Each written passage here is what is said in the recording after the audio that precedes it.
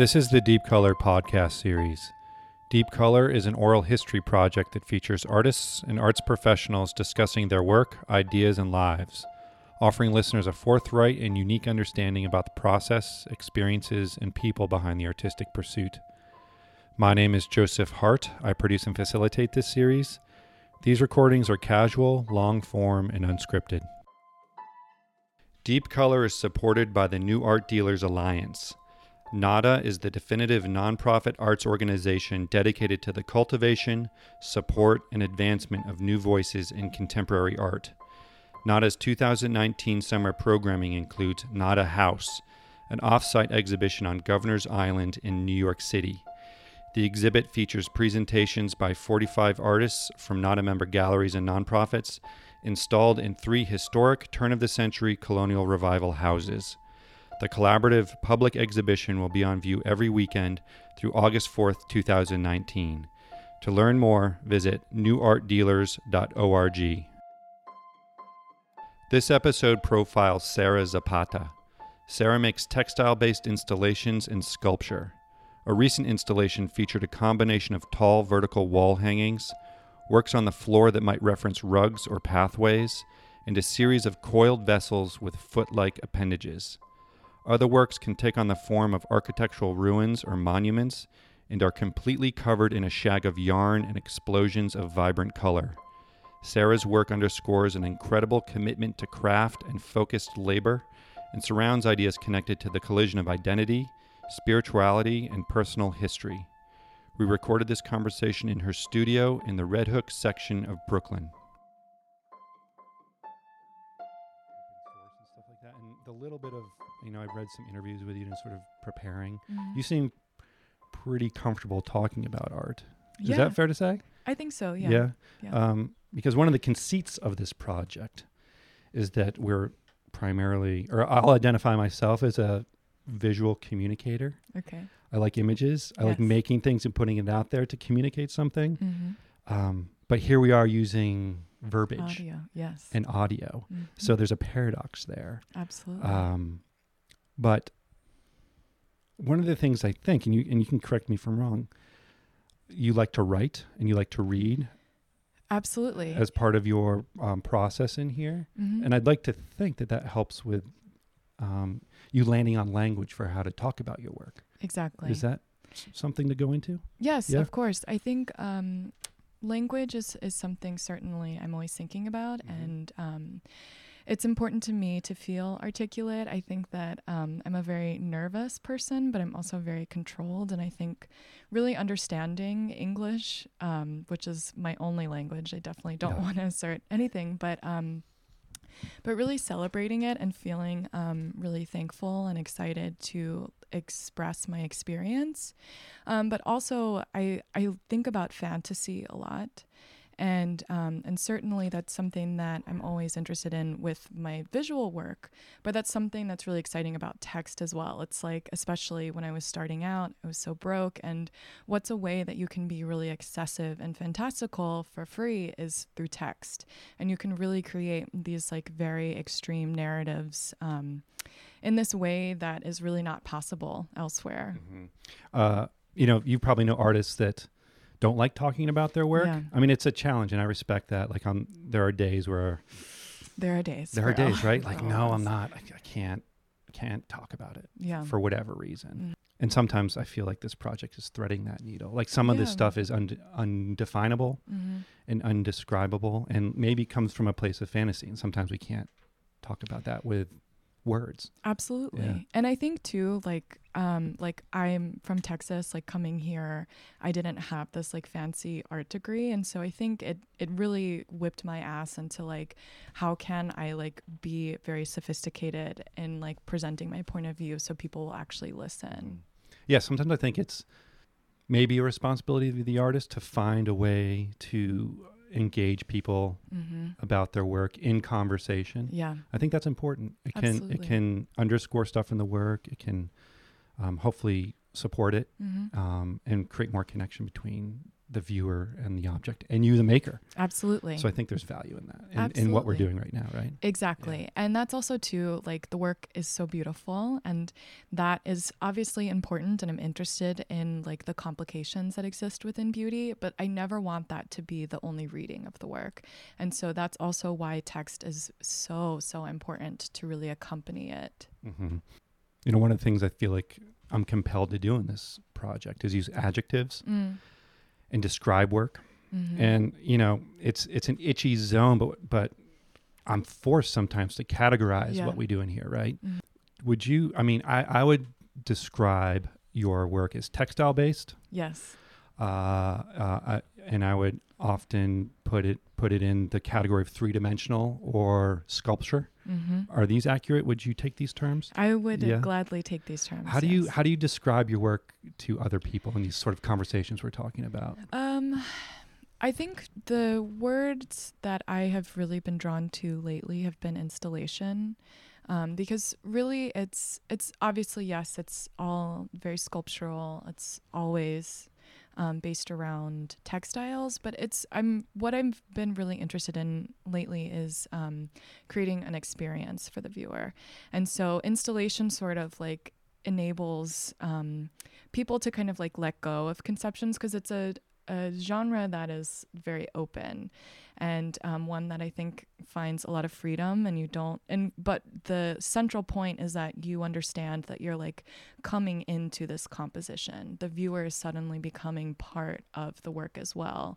And so that's certainly what I've been really interested in describing lately. Yeah, that's well said. And, you know, engaging that viewer in that way, steering them through an installation, because the point of view is going to shift depending on how you move around an object. Exactly. And I know from your installation at Nada House is something that the viewer can walk 360 degrees around. Yes. And then also your recent show, well, fairly recent at Delhi, was a full room installation that had work that was on the wall, seeping onto the floor. Mm-hmm.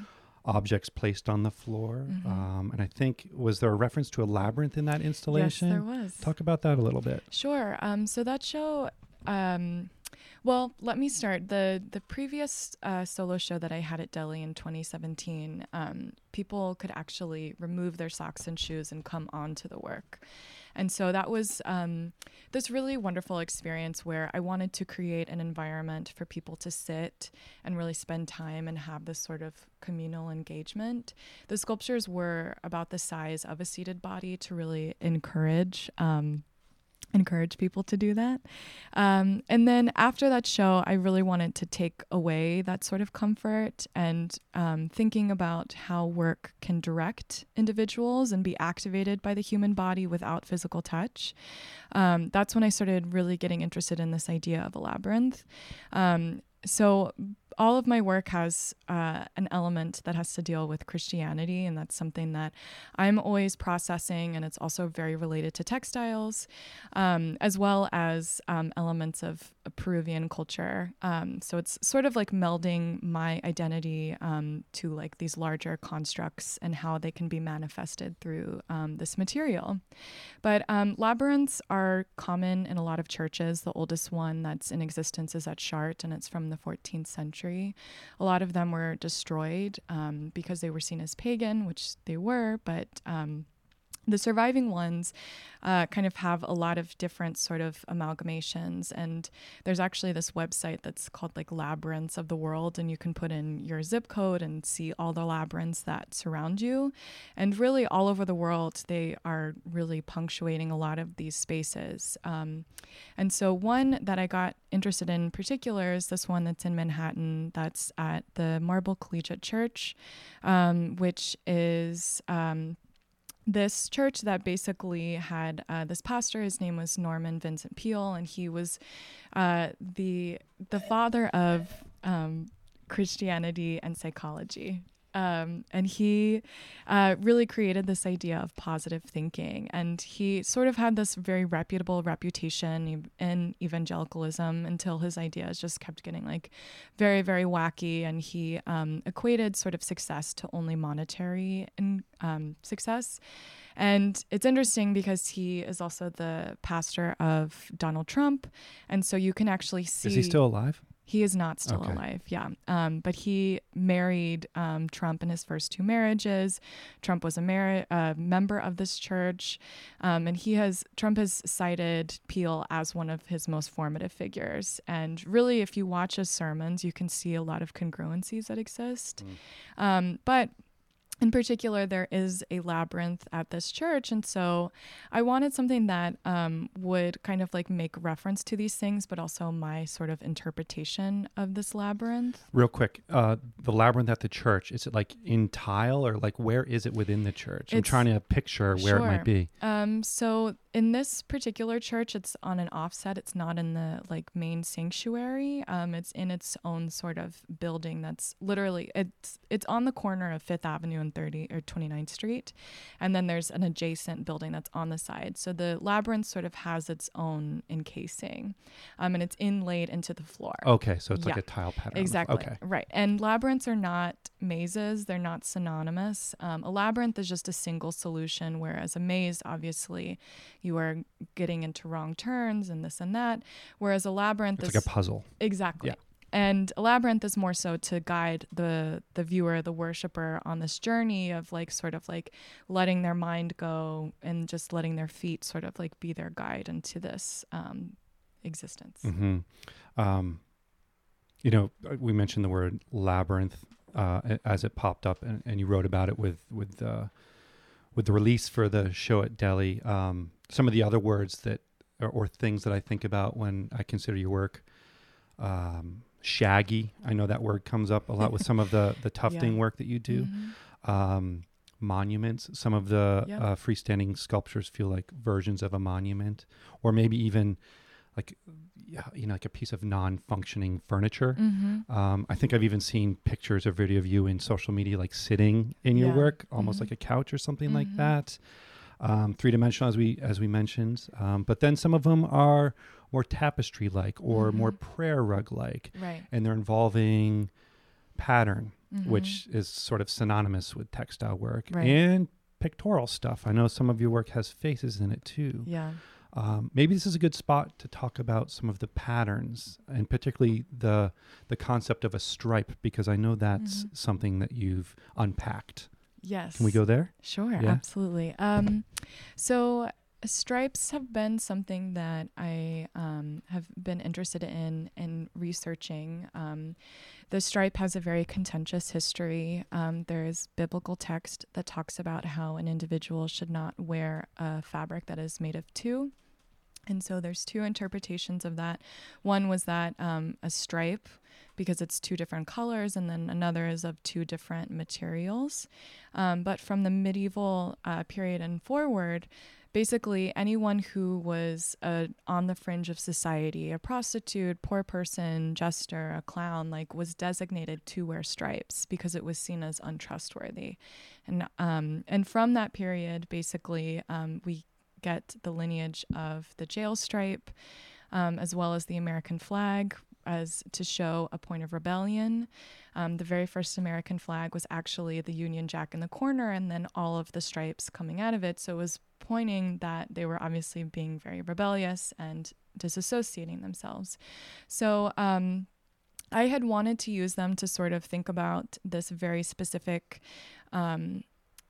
material, or not necessarily material, but figuration on the material, and how that can sort of create these sort of like depths and foreground and backgrounds with these pieces. And especially because they were considered untrustworthy, what does that mean? And how can that become more complicated once you start adding the figure into it? So with those rugs, they had a lot of different faces that were on the pieces.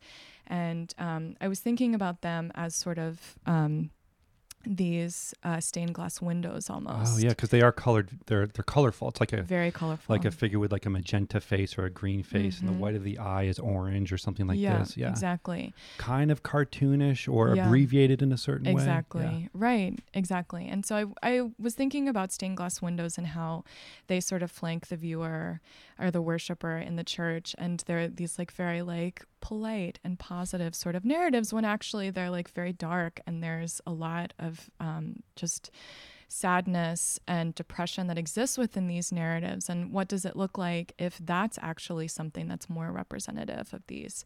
So what I picked for these pieces was sort of these different narrations of guilt. And guilt is something that I'm always thinking about and really, again, processing with these works. But so obviously there's such a range of emotion that exists within guilt, and that itself being this sort of societal control that we're sort of programmed to pay attention to. Yeah. And so the faces came from this museum that I visited in the summer of 2018. And so I went to visit my family in Peru. My family lives in, some live in Lima and some live in this small coastal town that's called Piura. And so I was traveling back down to Lima on a bus by myself and was stopping in these northern coastal towns. And there was a museum there in Lambayeque, which was very incredible. It had this royal tomb. He's basically considered the King Tut of South America. Oh, okay, yeah. And so there are a lot of these different ceramics and metallurgy pieces and different faces that existed. And so what I liked by these faces, they had this very vast range of emotion, but also they were sort of these genderless sort of pieces. And so I wanted something that was sort of this like anti-hero, anti-gender sort of representation and bringing that into these pieces. And what I love about simple drawings is like everyone kind of has their own like very specific connection to it. Yeah, they're bringing their baggage. Exactly. Yeah. And so I wanted it to be sort of these like very simple sort of renderings, but also like these very complex emotions that existed. Yeah, and they, if I remember correctly, we're not looking at the pieces we're discussing, right? We're relying on memory here. Yeah. But the figure was behind the stripes, and Exactly. you mentioned the prison connection, and almost those stripes operating like a barrier or like a cage. So I picked up on that. Yeah. The other thing with stripes, just as like a formal tool or a design tool, is the rhythm, the visual rhythm and the pattern, and how I think our eyes and even our minds maybe might be conditioned to gravitate towards that sort of structure and order. Yeah, I mean, even the pieces right behind you, which are those yours? These are mine, but Okay. these are these are weavings that then get cut up and added to something. Okay. The weavings, I always have weavings in my work, and it's something that's like, I feel like the foundation, but it's never presented just as a weaving. Right. It's something that I just have to do on principle. I think it's, again, like, I think it's an incredible material, but what I love about it is that it can continue to transform, which a lot of people feel like it's too precious. Right. And I'm interested in breaking that down and how that value is still inherent, though changed. Yeah. I guess the reason why I ask if those ones are yours is because they feel a little bit like the spirit of them or the character of them is different than, say, this piece there or this piece there. But I was going to say, they are right behind you, so I'm like looking at them as I speak to you. I forgot but they were there. But they have some gravity to them. There's like a color gradient through the stripes, depending on the space between each stripe. Right. This one's sort of like a range of pinks and reds and maybe some violets down there, and this one's like that lovely span of blues that might include indigo, and there's maybe even like a slate gray in there too. Yeah, I mean, I keep referring to them. Oh yeah, visually, they're right there. It's so funny because I forgot they were there, and these are very old. This like blue, silver, and nude one actually is probably like 6 years old, and I was thinking call it of nude. I say nude because I was thinking of the Dallas Cowboys and an exploration on that palette. Ah, okay. Yeah. I guess before I lose this question in my Yes. mind and like kind of going back to the tactility of your work and the materiality, and then remembering how important installation is. Yes. How often are you dealing with viewers wanting to touch your work? All the time. Because there's an invitation there. It- and it comes from like a place of curiosity and joy, I imagine, almost like a small child. Like, Right. I want to caress that. Mm-hmm. But that must be something that you have to negotiate pretty regularly. Yeah, it's something that I feel like I always have to think about. Like even the piece that's at Nada House right now, that is not supposed to be touched. And even just seeing pictures of it, I can see that people have been touching it. Yeah. Because the grain is interrupted on Yes, the exactly. on the yarn. Mm-hmm, Yeah. exactly. But I think I'm really interested in that relationship, and I think that's what I love so much about textiles is that we all have this very important relationship to it that we really cannot escape, and that's also what's so interesting in its congruencies with religion and spirituality. Just as much as humans have been needing to clothe themselves, they've also been questioning like where we come from, and so that's something that's always very interesting. And I'm really interested in playing with this relationship of like giving the viewer a chance and then also taking it away and like really sort of like fucking with them in this way, just so they're like, again, never comfortable. I never like the work feels like very lush and shaggy, obviously, but I want that to sort of always be a push and a pull. Yeah, that's well said. Let's talk about the Nada House project. And maybe we can connect that to ideas, because the proposition, as I understood it from Nada House, is like we have this space. We'd like you to respond to the space. So you're almost like presented with some version of a loose, moldy, wet clay idea, and then you respond to it as the artist. Yeah. How did you sort of approach that as a maker? Did you take that and run with it, or did you just sort of retrofit an existing idea within the context? Or I mean, this is something I think that artists often have to think about is what the driving force is behind why the thing gets made. Is it coming from inside, from us, Right. or is it like a commission or some proposal for some outside project? Right.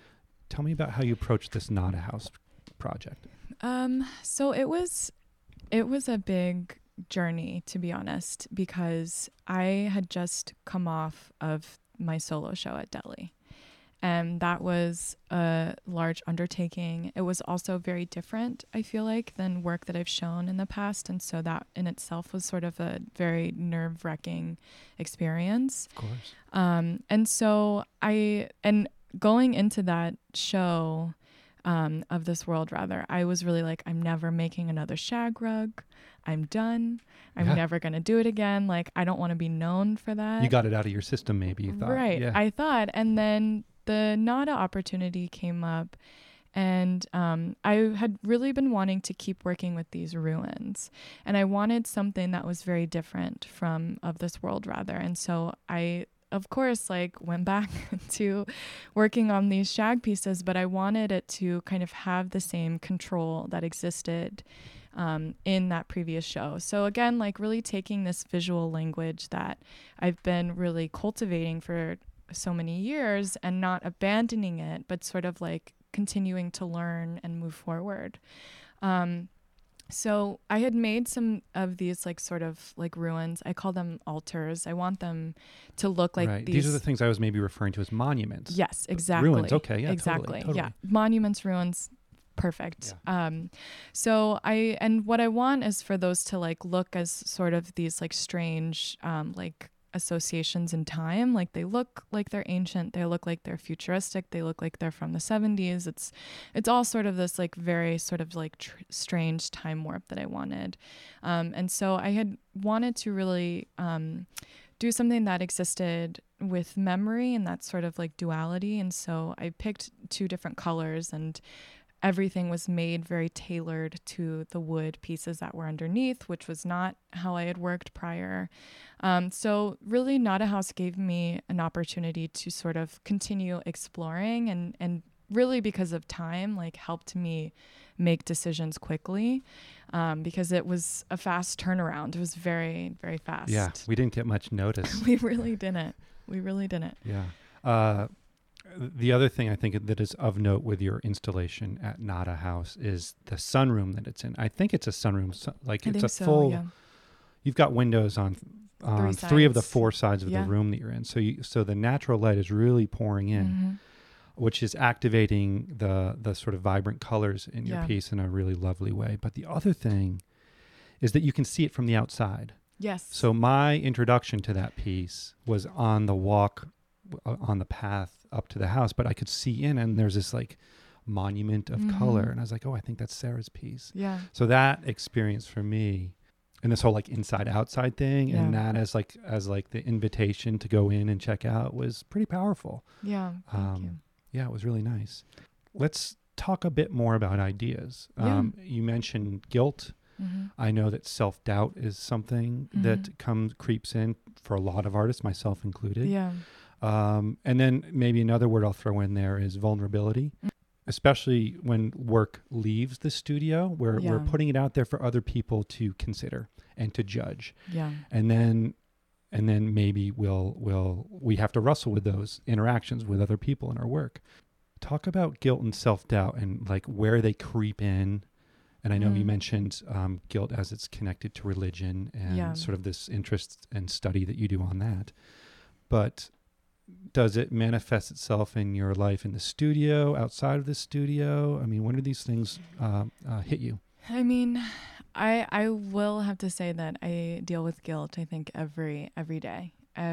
Every minute of my life, as not only as an artist, but just as like an individual. It's something that I don't want to say that it's a negative feeling either. I think it's also a celebration in this way. Like, something that I always make a point of saying is that, like, I feel thankful every day. Like, I am living a life I was never supposed to have. And I think that that is something that, like, even just like being here and being able to live my life, like, I feel so thankful. And a lot of that is because of guilt. But in terms of work, I mean, so I'm originally from Texas, and I was raised very evangelical Christian. And so I had a lot of guilt with being a lesbian. And because I have a very contentious relationship with my family. And it's something that I really didn't understand until I left Texas. I think when you're growing up and you're in this like specific sort of environment, it's sort of difficult to understand your perspective. And then when you're able to step away from that, I think that's when really you're like, wow, this is not normal, or I'm normal, or I mean, normal is such a problematic word. You need distance but sometimes. You need distance. Yeah. And so I had always been working in textiles. I started when I was a kid, really, like I was just like trying to make clothes for myself, really to sort of convey any like of my own experience. But I started weaving when I was 18 because my father's from Peru, and it's like I wanted to sort of like honor this tradition. And I think too, when you're coming from like a mixed background, it's complicated because you feel like you have to really talk about both experiences and what does that look like for your life. And sometimes you're forced to choose one over the other at certain times, particularly in social situations. Yes, exactly. Yeah. Exactly. So for me, like working in textiles was a way to really honor and understand and investigate that. And not only being Peruvian, but my father sold textiles in Peru. My grandfather, he sold textiles. And my father is an engineer. And I had always heard that weavers who were women in earlier times, like had they been given opportunity, would have been engineers because it's basic mechanics and this like really beautiful technology. But so when I got to New York after college, I had so much guilt with being a lesbian that I started writing foot erotica. And so foot erotica. Foot erotica. Can you, a few sentences, describe what foot erotica is for listeners that might not know what that is? It's very interesting. It's actually mostly like a gay male sort of narrative-based exploration. And so that was also something that attracted it to me, to sort of like make that more lesbian and like, what does that look like? And feet came up just because they're a common archetype to talk about your relationship to Christ, your trajectory through life. They're a sign of humility in the Bible. But also from an evolutionary standpoint, they're really what defines us as humans. We're the only full-time bipedal mammals, and it's because of the evolution of our feet that we are the way we are. And so really that writing practice was a way to sort of like navigate my guilt and really talk about it. Because a lot of it has text from the Bible. And it's never in a way that's disrespectful. I mean, I don't think it's disrespectful. I don't know what evangelicals would think about that, but I always come from it as a way of respecting this text, but also almost using it as a material in this way, or like collage with text. Sure. And so that's something that I do very often, is using biblical text. And I am very critical of Christianity and evangelicalism, but I'm also very protective of it, especially if people don't have any relationship to religion. It seems like very stupid. And I think that that's just very ignorant. I think it's important to understand people have very different perspectives. The evangelical community is very problematic, yet it's better to criticize while informed. Sure. Know? Yeah. I mean, I think that's probably a good rule. Being informed before you criticize.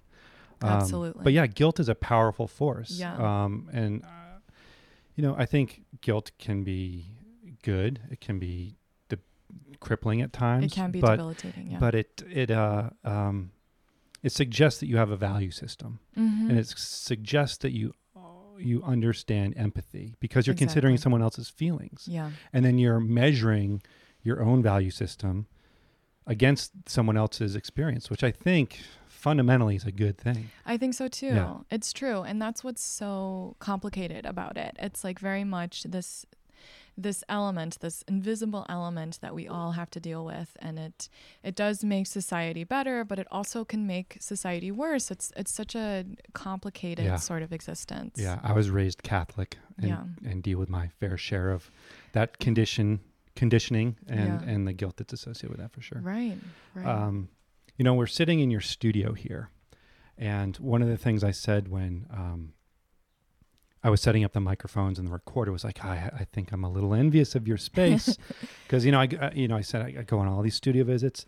We're sitting in a garage. Yeah. And I know it's a shared space with some friends we have in common, and we're in the back, which is like a more cleaned up, painted space. So you've got nice overhead lighting. You've got works that are maybe in progress or maybe complete surrounding us.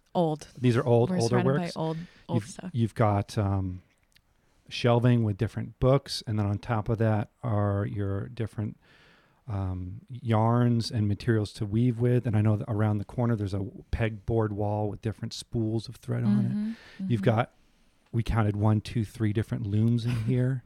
You've got a sewing machine.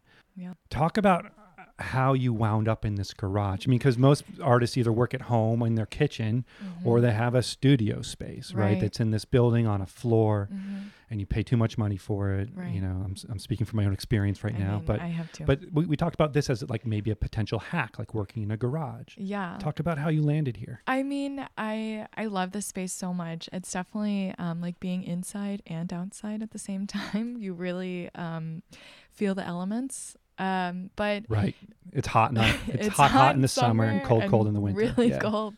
But you know, there's something again that I really like about that. I think again, humility. I feel like I have to really deal with anything to do my work. I'm happy to be here, and I love this space. But so I live next door with my girlfriend, and her sister and husband have a furniture business, and so they use it for storage, and we rent it from our next door neighbor, who's a wonderful older woman who's been in the neighborhood her entire life. And a contractor had this space prior to us. I remember that person here. Yeah, it was full of junk. Full of junk that we had to get out. And then, but apparently it used to be a horse stable, and it used to be a candy store. It's gone through a few things, and yeah, when we got it, it was just a mess. There was all of these like shelves that I ripped out. I installed this drywall. Mm-hmm.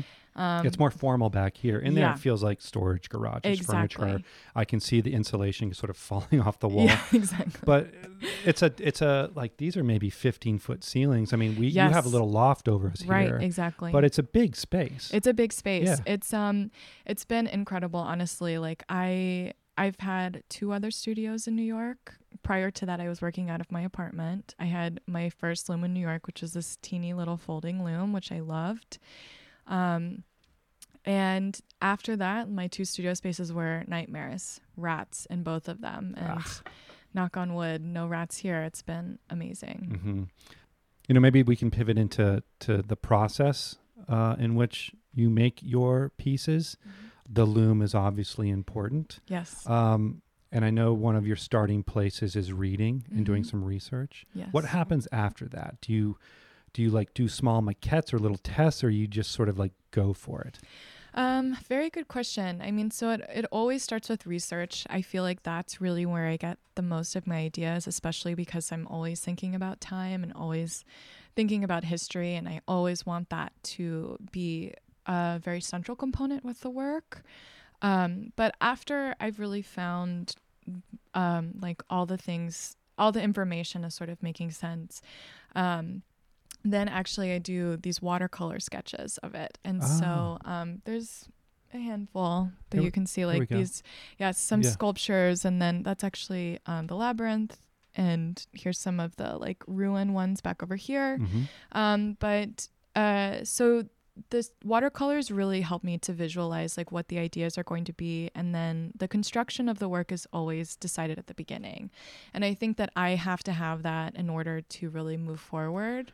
Do you sort of see it completed before you start? Yes. Yeah. Okay. Absolutely. And so I know it seems like chaos, but it's always, everything is very controlled. And I think that that's something that I'm interested in now, is really conveying that to the viewer instead of just being this like heap of yarn. I want it to really present to the viewer that this is like a very specific and planned environment that they're coming into. Right. And do the watercolor, so in that planning, I imagine that you're figuring out some of the color relationship stuff for the watercolors. Yes. And then is there a one-to-one correspondence between the colors in your watercolors and the colors in the textile? Like how much matchy-matchy do you do? There is not that much matchy-matchy.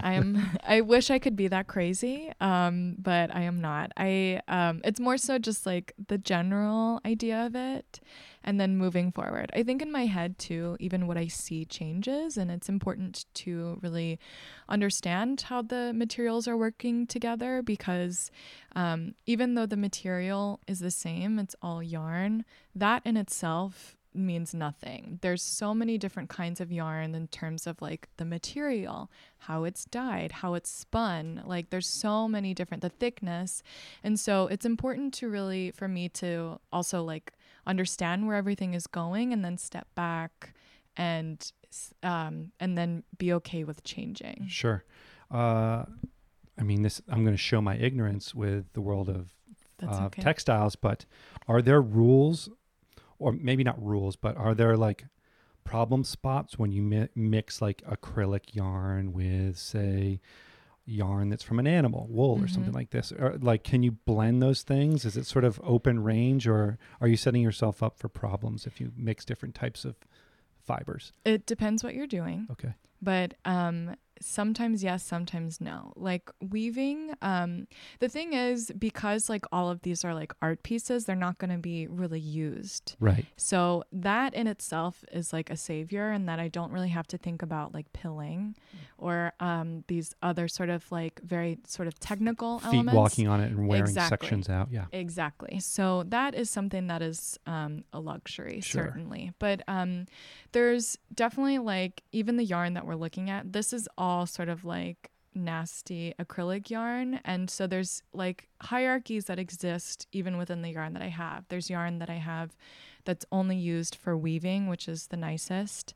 Then there's yarn that's used for the hand tufting gun, which is how those like striped pieces were made, and then ones that are just used for the shag rugs, which are actually sewn. They're not woven. A lot of people think that they are latch hook or that they're hand woven, but they are sewn. Wow. The other, I think, important piece to the craft of this is time. Yes. I mean, time's such a valuable resource for weaving and textiles and working on a loom. And the sort of physicality and labor of this, and the rhythm you get into with sending the, what's it called again? Shuttle. The shuttle back and forth, and pushing that piece back and forth, and almost making, I imagine it sort of sounds like music at certain times, at least maybe to someone that's not familiar with it all the time. But can you talk about like how times might evaporate in this process, or the sort of like trance that one might get into through this way of working? Yeah. Is that of interest? No, of course. I mean, I'm always thinking about time. Time is certainly my utmost currency. And there's a saying that weavers don't need clocks, they need calendars.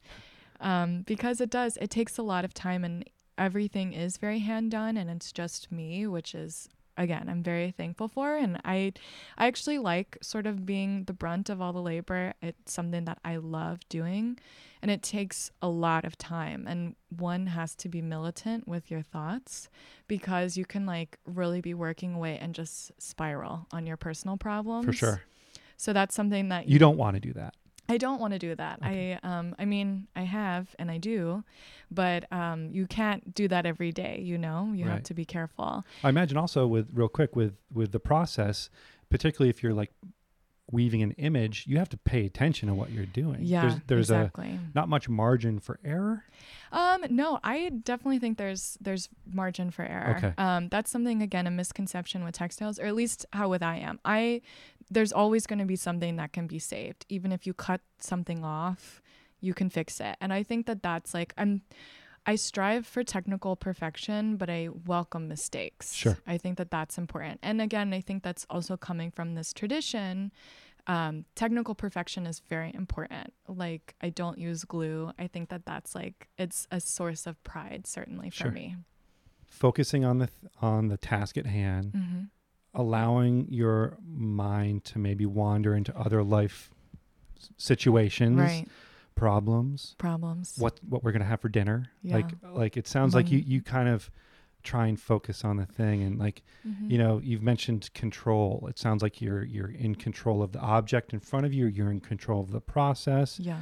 And you're also focusing your sort of emotional wave into a space. Exactly. And I think that certainly, like, I want these works to serve almost as, I don't want to say meditation tools, but I want that experience to be meditative for the viewer.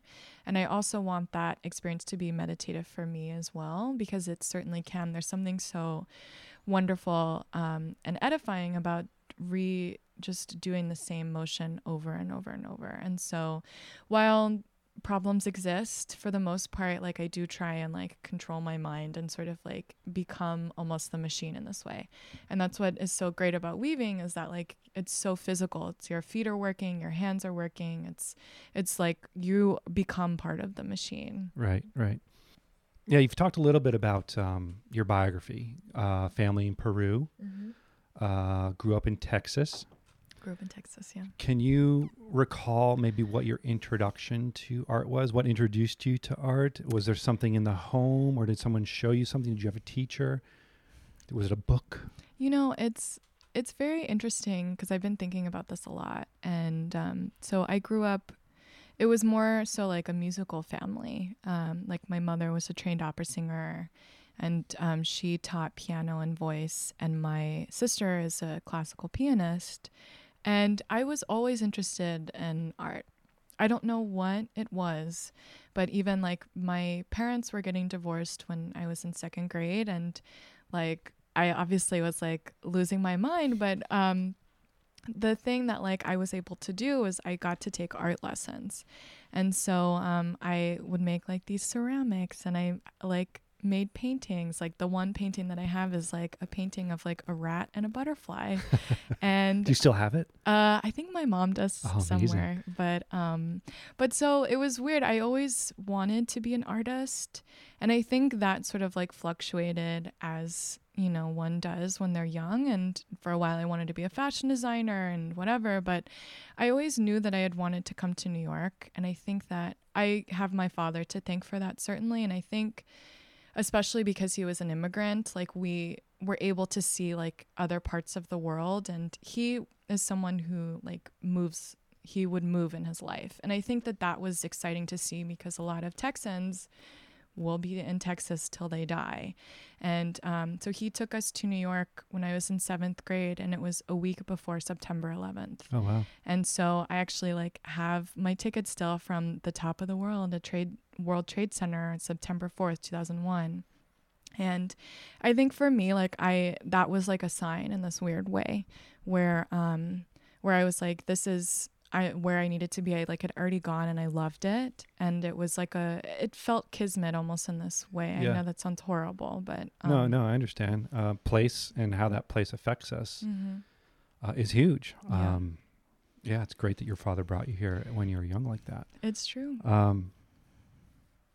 That's also why I don't have a Texas accent. I was very conscious of how I spoke. Really? Yeah, So I did not want it. You sort of like trained yourself out of it? Yeah. Even living there? Even living there, yeah. So if you were like to go back and visit your family and friends, sometimes everyone has an accent?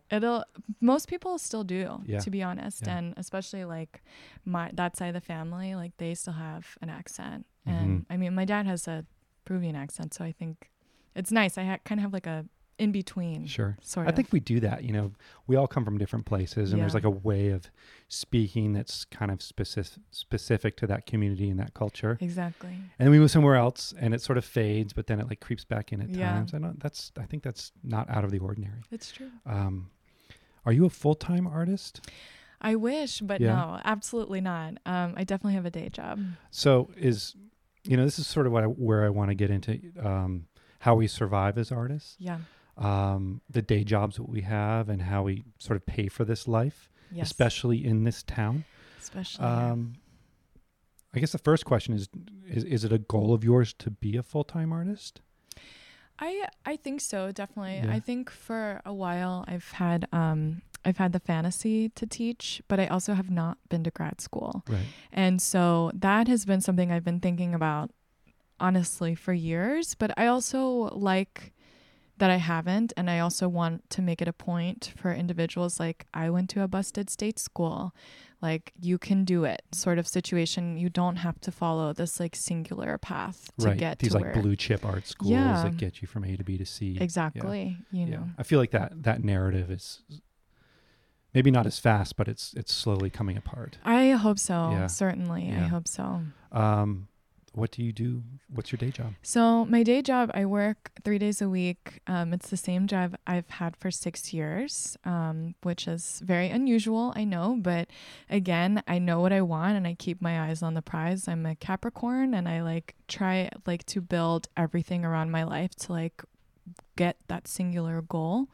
But I have worked for a yarn company. I work in a yarn office and help with hand knitting and crochet patterns. I mean, that makes sense, Yeah. right? I mean, you're lucky in that the work that you do is sort of connected to your Exactly. arts making practice. Uh-huh. The other thing I'll say, and this is something that I believe in, even for artists that are successful, like having some other thing going on Mm-hmm. that generates income to take the pressure off of the art, Yeah. because I think we get into this pickle where like commerce and business gets connected to the art making and Yeah. it takes something away. Yeah. At least that's my experience. No, I can see that. So, I mean, I think day jobs are fundamentally not a bad thing. I agree. And I think also having another world that you can just kind of be a person is very important. I think ego is a problem in the art world, and it's very easy. Like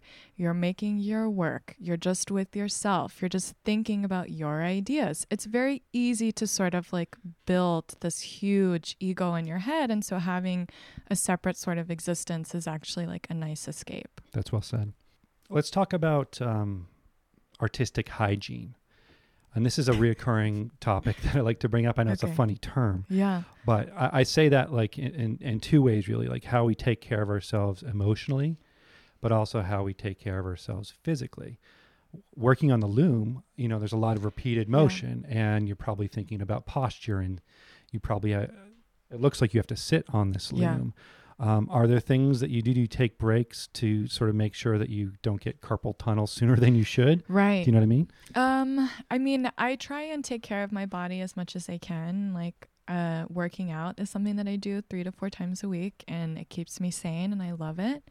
But in terms of that, that is something that I have a problem with. Again, I'm a Capricorn.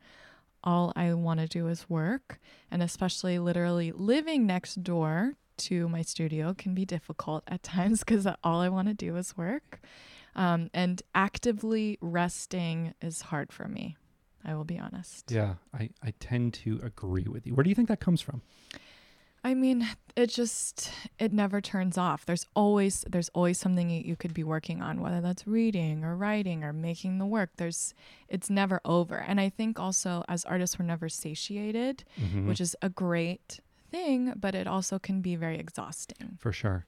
What about taking care of your psychology? You know, like we talked a bit about guilt. We talked a bit about self-doubt. You know, another word that I think enters a lot of artists' lives or feeling is anxiety, because this life is challenging. How do you take care of yourself on those fronts? Are you social? Do you go to events? Do you participate in like openings and these sorts of things? Or how do you navigate those things?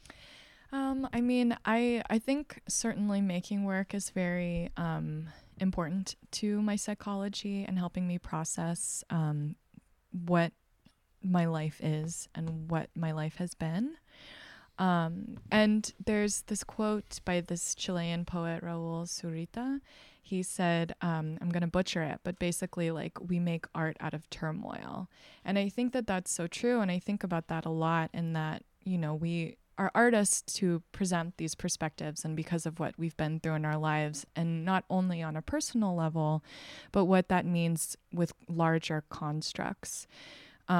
So that's something that I'm always sort of like processing while I'm working. But I do like to be social. I love my red wine, and I love clothes, and I love to like see my friends and be out. And I think that's important. I don't have as much time for that as I would like. But that's okay. Yeah. I mean, the work is the work some days. Yeah. You know, I feel like, is it fair to say that your work is landing in and primarily operates in the contemporary art world? Yes. You know, there's a distinct bridge back out of that into the tradition of craft. I mean, obviously craft plays a role in any sort of art world, and I'd say art worlds because it's a plural place. Right. Is there any sort of discomfort straddling those two worlds for you? I know some people are dedicated craftspeople and Right. like fuck contemporary art. Right. You know, like, I mean, I believe in like seepage and weaving, but I'm just wondering, Right. to use the word weaving, but I'm wondering where you land on that line. Absolutely. I mean, I am a textile artist who exists in the contemporary art world, and I feel very thankful for that because there are a lot of people who have not been able to cross over. And I am thankful for the craft world. I find it to be very stimulating in terms of technical work.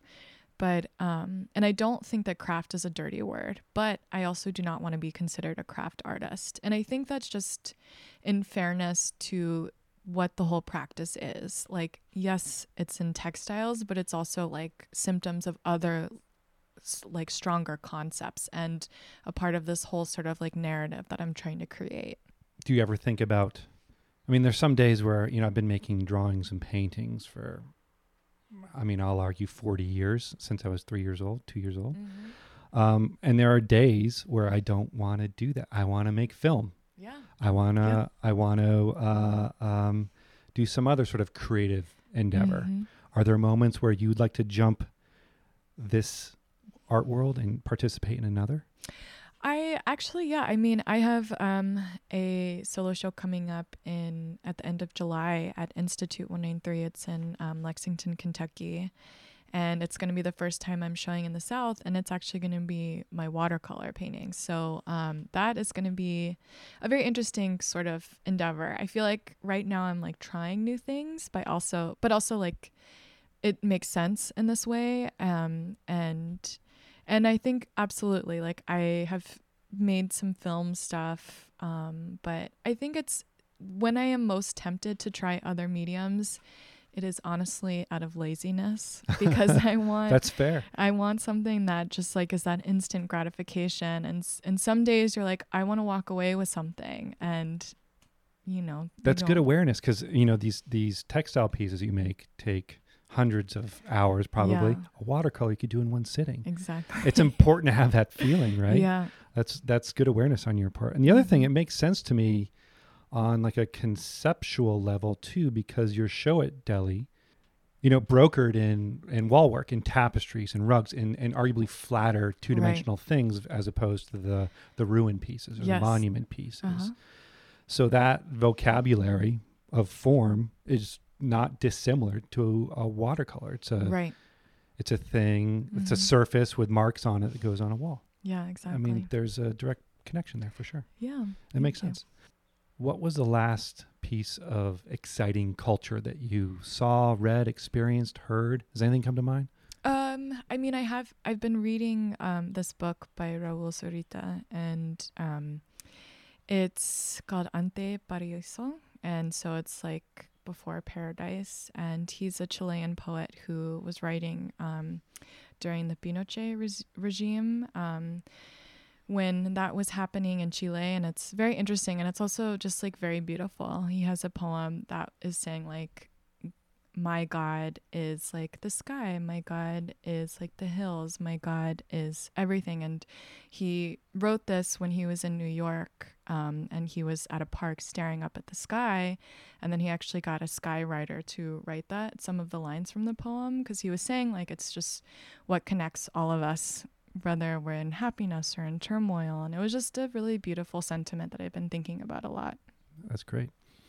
And you mentioned one of the projects on the horizon, the show in Kentucky of watercolors. Are there any other goals or like maybe a dream project that's not even realized yet that you hope to do in the next handful of years? I mean, I'm always dreaming. I guess the next project that I have coming up is in October, and that's going to be at Performance Space New York, and that's going to be a large installation that people are going to be able to like sit and touch. And so that is occupying a lot of my brain right now, and I'm very excited about that, especially since it's an institution that is for performance, and sort of like what that looks like, creating an environment that will then be activated. That's great. Well, Sarah, I appreciate you talking with me and participating in this project, and all your generosity. It's really great to talk about your ideas and some of the process behind your work. So thank you. Thank you.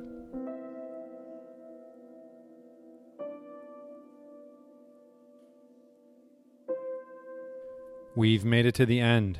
A quick reminder that Deep Color is independently produced and a free resource for listeners. Help support and sustain this project by making a donation online at deepcolorpodcast.com. You can also learn more about each contributing artist, find links to their online portfolios, and access the archive of past recordings. Be sure to share this project within your community and subscribe and rate in Apple Podcasts, Google Play, Spotify, or Stitcher.